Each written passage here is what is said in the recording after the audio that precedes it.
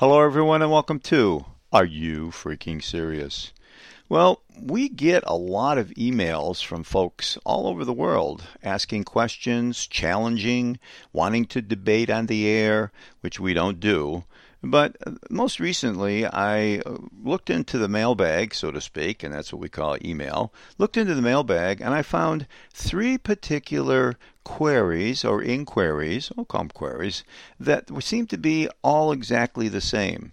Now, these three came from, and I'm going to give the names, came from Neil in Butte, Montana. The second one came from a gentleman named Ian from Dallas, Texas.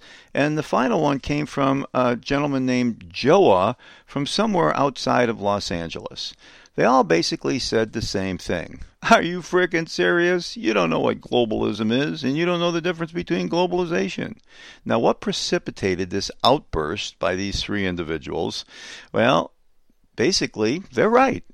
Because the other day, when we did the show called The Death of Globalism, basically what I should have said was the death of globalization. You see, globalism is not the implementation. Globalism is the idea, it's ideology, and it's ideology which is based on the belief that people and information and goods should be able to cross national borders. They should be unrestricted. Whereas globalization is the actual implementation. It is the spread of technology, the spread of products, information, and jobs across nations. So you see, yes, the gentlemen were basically accurate when we got down to semantics, because in globalism, you're not going to get rid of somebody's belief. They are going to be very adamant about it. As a matter of fact, one of the gentlemen from Butte, Montana, was continually saying that this will never end. He said, you're so wrong in this, it's not going to end. Well, I take an exception with the Butte, Montana man, and I do believe there was someone outside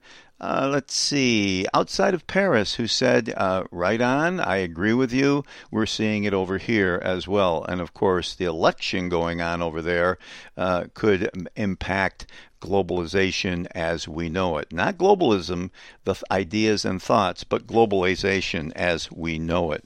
Now, one of the things that we want to do when we take a position is we study. And this is, as I said in the beginning, a year ago, and by the way, we've surpassed our anniversary of 1 year and over 80 shows. And thank you for listening, and we hope you bring more listeners in. But one of the things is that we have to take a look at post-World War II economics. And the reason for that is because those economics post-World War II have raised the standards of living of virtually all inhabitants of this globe. And after the Second World War, I do believe, and this is my belief, that they've restored some of humanity's hopes. Now, individual economies can grow and prosper as their inhabitants learn to specialize and engage in the division of labor. And that is done on a global scale. That, ladies and gentlemen, is globalization. Now, according to, and I will take his interpretation, and gentleman who sent me the emails, his name is Alan Greenspan, former head of the Federal Reserve. Remember that? That's the central bank of the United States. He defines globalization as the deepening of specialization and the extension of the division of labor beyond national borders. He says it's patently a key to understanding much of our recent economic history. Okay, now, the growing capacity to conduct transactions and take risks throughout the world is creating the global economy.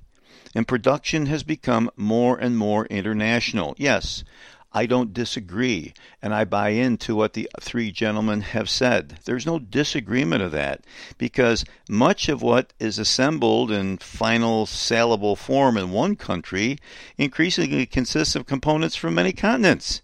Being able to seek out the most competitive sources of labor and material inputs worldwide rather than just nationwide. What does it do? It reduces costs and it price inflation, but it also raises the ratio of the value of outputs to inputs. That, folks, is the broadest measure of productivity. Productivity is being the most efficient possible, and that puts profits into a lot of people's pocket. And that is a useful proxy for standards of living. And since World War II, on average, standards of living have risen markedly. Hundreds of millions of people in developing countries have been elevated from subsistence poverty. Other hundreds of millions are now experiencing a level of affluence that people born in developed nations have experienced all their lives. Okay, on the other hand, we're also seeing the potential for things to go wrong. Why? Because history warns that globalization is reversible. We can lose many of the historic gains that we've gotten in the past quarter century. And consequently, we are starting to see it. But to understand what we can lose, we have to understand what is predicated and what the building blocks of globalization are on. And this is where I kind of circle back to our show the other day, saying we are in a point of punctuated equilibrium. And what we're looking at is the defining moment. Years ago, in my opinion, the breakdown of the Soviet Union, that got it all started back in the 80s. And from the 90s to now, for the last 30 years, we have been, and I say we, the world at large has been enjoying the fruits and benefits of globalization. But it took cooperation. It took understanding. It took the feeling of nationalism being put aside. And very significantly, it meant also the ability to transfer, move money.